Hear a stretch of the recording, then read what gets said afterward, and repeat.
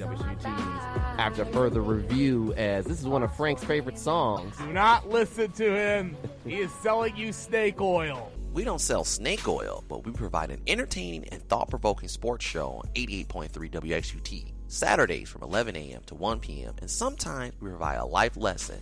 Ain't that right, Frank? Life lesson my ass. Don't be a hater. And tune in to AFR Saturday mornings, 11 to 1 on WXUT.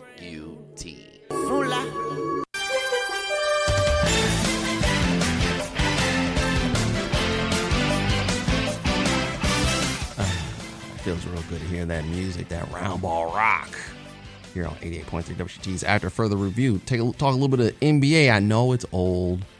NBA on NBC. By the way, they're trying to get that song back, I believe, because Fox Sports now has it for their college basketball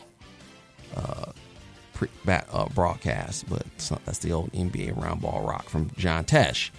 But when you hear that music, guess what? We're going to talk a little bit of NBA, and we're going to get into the NBA's Central Division, which all the local teams that myself, Frank Basher, and David the Man and God Harris support. Go ahead, David. All right. Central, this is where all eyes are on, obviously, for reasons, and we'll go from worst to first like we do with the NFL division. All right. And we'll start with the local team for one, Derek Lawson. I think the Chicago Bulls, I think injuries are going to play a huge factor as to why that they're in the basement, but also just the youth and kind of the trail that each of the other four teams in the division are going. I think they're going to take leaps and bounds, and if one team takes the leaps and bounds forward, someone has to take a step back. Mm-hmm. I think I don't know if the Bulls will have a top 10 pick in the draft. For sure that they'll be in the lottery. We'll see them up on the stage. Honestly, I wouldn't be surprised if the Bulls didn't make it to 40 wins. Why is that? I'm just... I mean, you can do 41 and 41, if I'm correct, right? You don't believe that that's going to happen? No, I don't think. I don't think that there'll be a 500 basketball team. Mm-hmm. I think that there'll be a lot of nights where they'll struggle to score. Mm-hmm. Obviously, when you play divisional games, there are going to be a lot of teams that blow them out the water. That's just the nature of, particularly of this iteration of the NBA, mm-hmm. where a lot of other teams are so prolific in their scoring. I'm looking at the Bulls roster, and I'm looking, usually if you want to have some kind of success, you have at least two guys that you can rely on as consistent shooters. Mm-hmm. When I look at the Bulls, I'm like, do I like those two options? Like, what combo do you put together? And it's not like the Bulls are a bad team. It's not like they are, like, they've looked good. Granted, it's preseason, but who's going to be the help outside of Levine and DeRozan? Because we know Vucevic. Is it going to be healthy? Because I know Levine's probably going to get some kind of knock just because that's been his entire career. Right. Do you trust DeRozan because he's up there in age? Right. And like, how much gas does he have left in the tank? Mm-hmm. So then you're looking at Vucevic. Like, it's different because, like, I would say, do you want one of your main guys to be a big? But then if you look at Embiid, you look at Giannis, you look at Jokic, like, can he be in that similar mold? I don't know if he can do that for 82. Mm-hmm. He might do it some nights. Right. I think he'll get to that 25-15, that line, but there are a lot of nights I can see him just with like a 17-8 or an 18-8, mm-hmm. where it's like you need him to do a little bit more, and then that puts a little bit more on the shooters. Yeah. And then who do you trust in the backcourt? Like, is Kobe White going to take a leap forward? Mm-hmm. Yeah. Well, I heard Kobe White has looked good so far in the preseason. I haven't seen him play yet, but he's playing actually like a true point guard instead of like a combo guard, which he's been playing the last 3 or 4 years while he's been in the league, where he's looking to score. And really on this team, your job is going to be more or less to be the setup guy, make sure that Levine, DeRozan, and Vucevic get the ball in the spots that they want to get the ball and setting them up for great shots. And I've heard that Kobe White has bought into that. Only time will tell, and we'll see. Yeah, and like obviously, like with preseason, you can take it like with a grain of salt because a lot of guys trying to get into game shape. There's a lot of new pieces, a lot of players like trying to get into the rhythm, knowing that the season starts in less than 2 weeks. But yeah, it's looking forward. How much leeway also does Billy Donovan have? Like if they get off to a slow start, are management ownership going to look to making a change? Or are they going to try to play through it? Knowing that you only have so much wiggle room. Like all the teams in this division -1 have have very little wiggle room to compete. Because if something's not going wrong or something's not going right, more likely to make a change. So you basically got them in last. Yeah, I have them in last place. Okay. Keep going. They're right above them, the Indiana Pacers. Again, in the offseason, they made a lot of moves. They got a couple of decent pieces in, not having to give up much. It's another one of those teams that's, because of the division and other, Detroit making strides, Cleveland making strides, they, by default, have to fall back in the divisional standings. I don't think Indiana's going to be a bad team. I don't think that they're going to be a dumpster fire. I think that they'll probably be in the 43-44 win, so just a little over 500. But for me, the $1 million question is, does Tyrese Halliburton have help? Because yes, it's great that he's kind of playing in this mold role as a team leader, face of the organization, kind of reminding a little bit of kind of the role Paul George had when he was the face of the franchise and everything was built around him. But again, looking at Indiana, are they in a position to be in that group of playoff play-in teams? Maybe not this year, but I could easily see if injuries happen, if cards fall their way. I can see Indiana this year taking a similar approach to how Sacramento was a couple of years ago, where they were, quote-unquote, ahead of schedule, to where they are taking leaps and everyone's like, oh, okay, be on the lookout for Indiana. They could get back to being a top 8, like guaranteed playoff team versus being in the play-in tournament. All right. I think. So I'll just stop you right here. You got the Bulls in 4th. Last season, there's 5 teams in this division. So you got them in 5th. Last year, they ended up 3rd in the Central Division and ended up in the play-in game. You've got Pacers at 4th, which they were at last year, and they got eliminated. They won 35 games. So how many games do you have the Bulls winning this year? You said under 40, right? Yeah, I have them at 39. Let's say 39. 39, okay. Close to 500. What about the Pacers? I have the Pacers at 43. Okay. And by the way, the Pacers won 35 games. So you're saying they're going to make a 7-game jump while the Bulls go back 1 game. They were 40 and 42. Yeah, I just think because of the pieces, I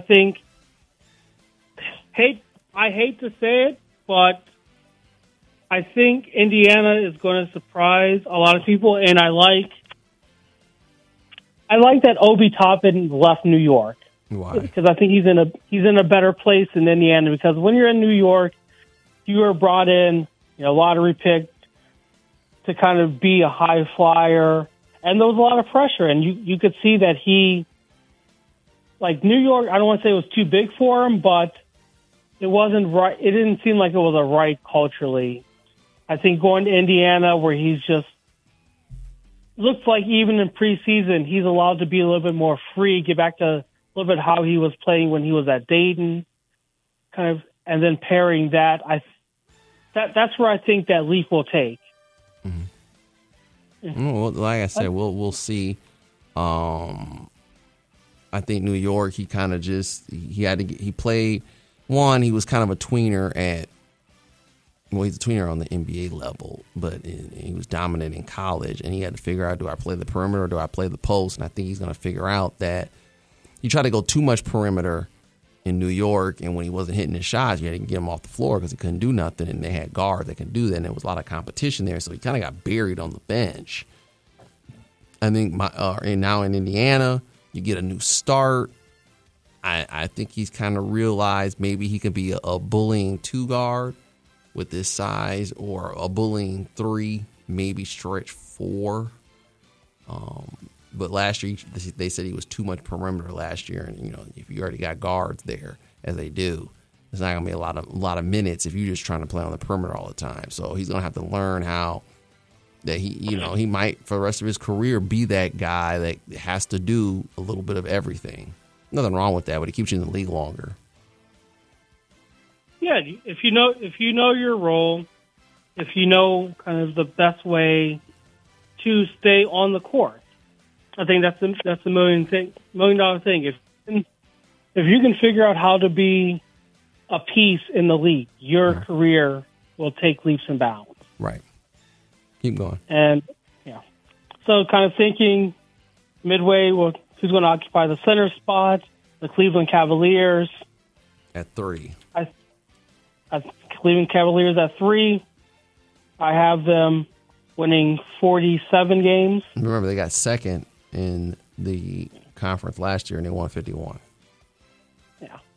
And I think part of this is also just because I think Detroit's going to be massively improved. Again, this is with everyone staying healthy, and that core in Detroit, we'll talk about them in a second. And, of course, Milwaukee's going to take some wins.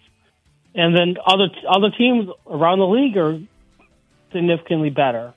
I think Cleveland is going to be in that play-in tournament range. And, again, it's similar to Detroit. It's taking the next step. Getting over the hump. You have playoff experience. Another year kind of with Donovan Mitchell being the guy that everything seemingly focuses around. For me, it's can you recover? Can you let the shaky, non-existent performance in the playoff last year, will that get to them? I think no, but I could easily see Cleveland coming out the gates a little slower than a lot of people liking, and it take a fire being set under someone's rear end to kind of jumpstart the season. I can see that. Yeah. But I think Donovan Mitchell, clearly we know he's one of the best players in the league, regardless of player rankings, whatever, top, all the rankings that people put too much weight into. But again, it's a young core that, if they stay healthy, it's them and Detroit are going to be the class for the next decade in the Central Division. Okay. Who's next? Number 2, the aforementioned Detroit Pistons. I have them at 49 wins, so just a slight improvement. But I think because the East is going to be so a slight improvement tight-knit. from what? From over Cleveland. Okay. Because you do realize last season, Pistons only won 17 games. To have a 38-game additional streak or additional wins is huge, David. That's huge. Granted, Cade Cunningham was out majority of the season, but still, David, 38 games improvement from last season. That's a heck of a hurdle to deal over if you're going to have them at 49 wins. Yeah, and the $1 million thing is, with them fully healthy, I think, like, obviously I'm not going to say that they're going to win the division. I'm not going to say that they're going to be get to the conference finals. I think they're still early on in that process. But when they were fully healthy, that team looks good.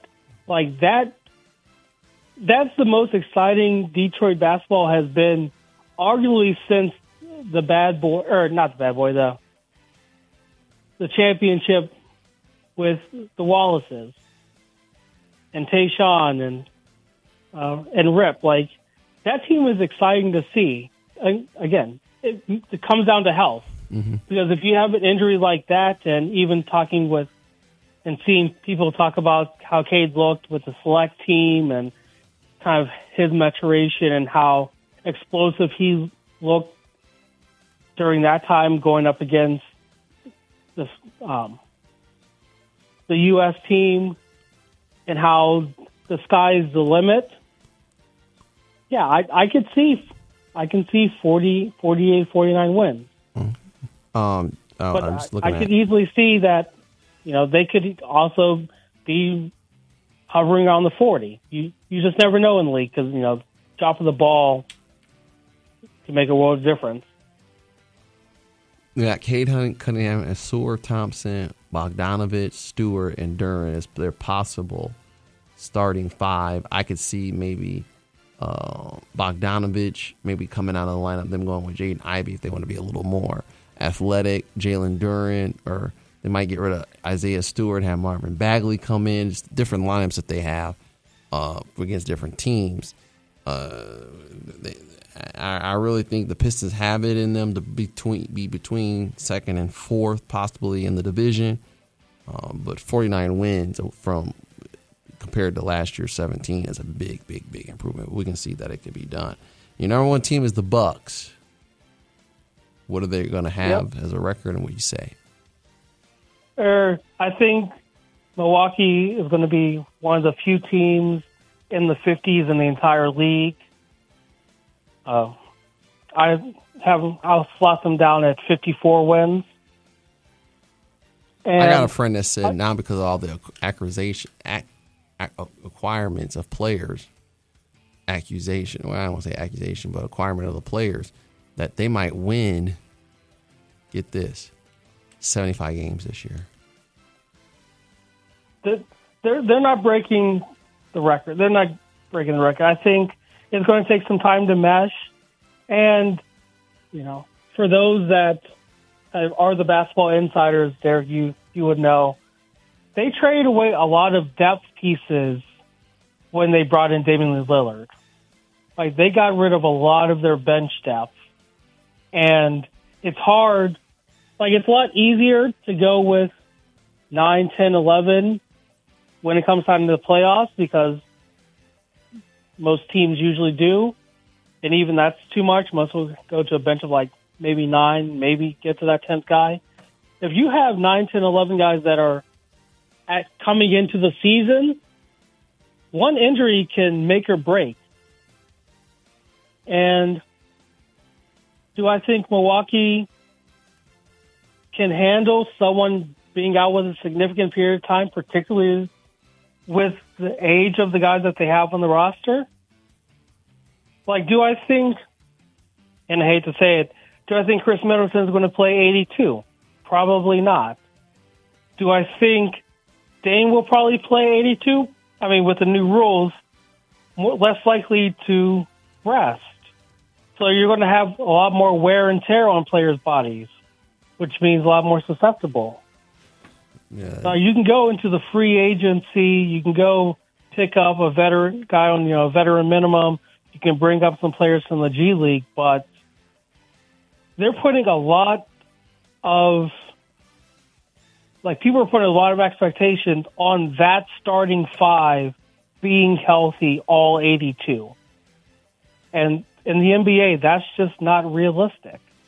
They got Damian Lillard, Malik Beasley, Chris Middleton, he's day-to-day, Giannis Antetokounmpo, and Brook Lopez. Bobby Portis is coming off the bench, and Cameron Payne is coming off the bench as well, Jay Crowder, and Marjan Beauchamp as well. Yeah. Like if you look at that starting five, obviously a lot of people will say if you can try to improve Malik Beasley at the 2, but do you bring in Cameron Payne to play that 2? We know that Dame is going to be the facilitator of that offense, even though it might take a little while because we know Giannis occasionally likes to bring the ball up. And then we're just like, all right, that's fine. But yeah, if you look at that bench, does that fear teams when you have to play your second unit? Or are you looking at them and saying, if you are a Boston or a Philadelphia or a Miami, hey, if we can just survive the punches thrown by that starting 5, if they have to go to the bench, boom, we might have the edge in terms of 6 through 10.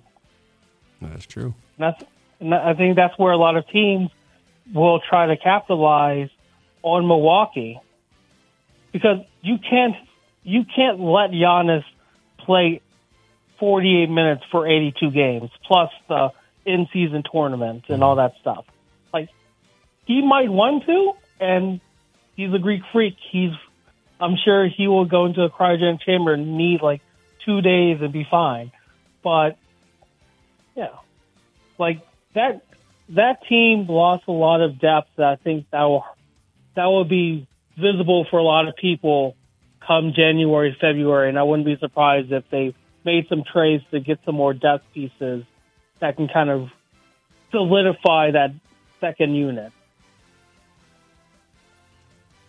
Well, we're looking at it. We want to do the recap. You got the Bucks at number 1, 54 wins. Pistons, 49. That's a big jump. 2, 3, the Cavs with 47 wins. Pacers, 43 wins. And the Bulls are last with 39 wins. Yep.